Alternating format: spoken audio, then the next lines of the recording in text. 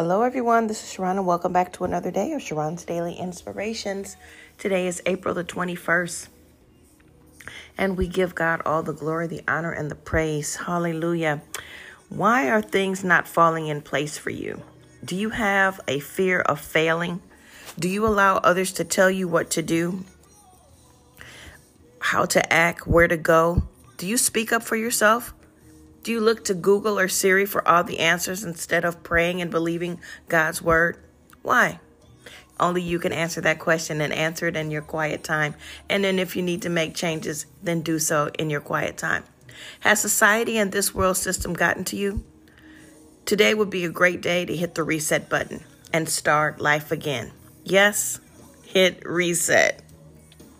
Repent of any known sins. Clear your mind, focus on God, His Word, and start all over again. It's definitely possible to start again. Pick up where you left off, continue right back on track. God is waiting for you. Hallelujah. Yes, I get it. Life happens. But we serve a loving God who's here to help us. His forgiveness is not judgment or condemnation.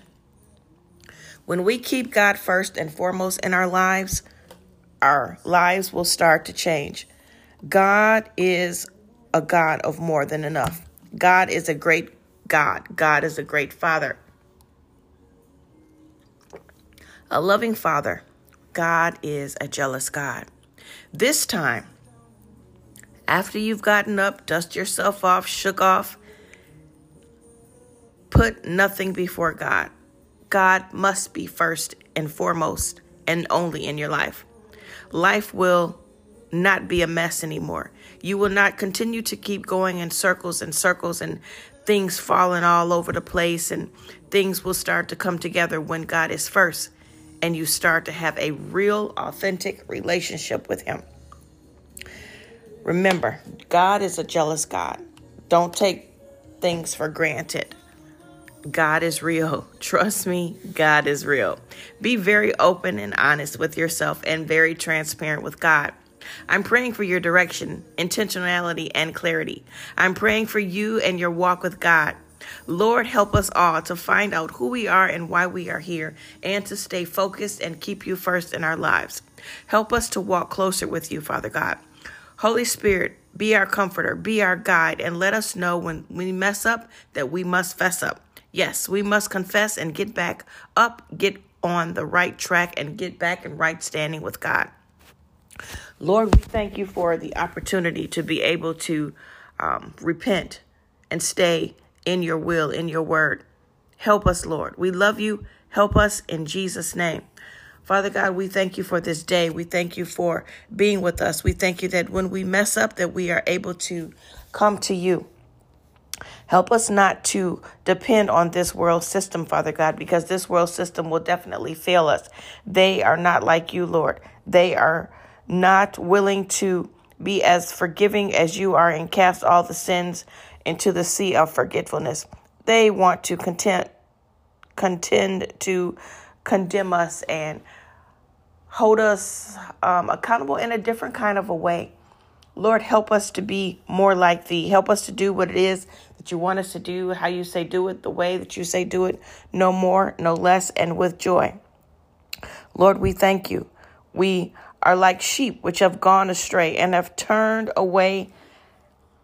But it says in your word in Isaiah 53, all of us are like sheep, have gone astray, and have turned each one to his own way. But the Lord has caused the wickedness of us all, our sins, our injustice, and our wrongdoing to fall on him instead of us. Lord, we thank you for that.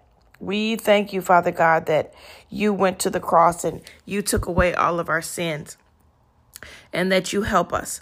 And we thank you, Lord God, that our transgressions are no longer remembered. We thank you that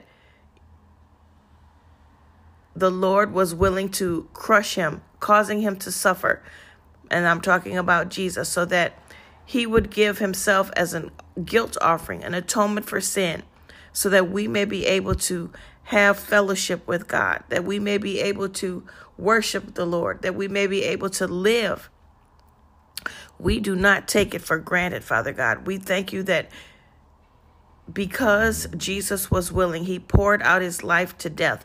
and counted among the transgressors. Yet he himself bore and took away all of our sins so that we are able to come to you, Father. He intercedes for us and takes away all of our sins. And we thank you. We give you the glory. We do not take it lightly. We do not take it for granted. We could be dead in our sins and remember no more. But we thank you, Father God, for the suffering that Jesus went through for our sakes. We thank you, Father God, that you love us so much that you gave your son. You were willing to do that for us, Father God. The least we can do is repent of our sins now and come back to you and allow you to help us so that we're not spiraling day after day. We're not just, oh, I'm sorry, and keep going back into it. Help us to stay firm in our faith. Help us to be true to you and be very transparent. Lord, we love you. We adore you. We glorify you. We magnify you. We thank you for letting us all do life together. Hallelujah. No judgment. Hallelujah. We thank you, Father God, for this day. Help us to get up, shake it off, and get back into the game.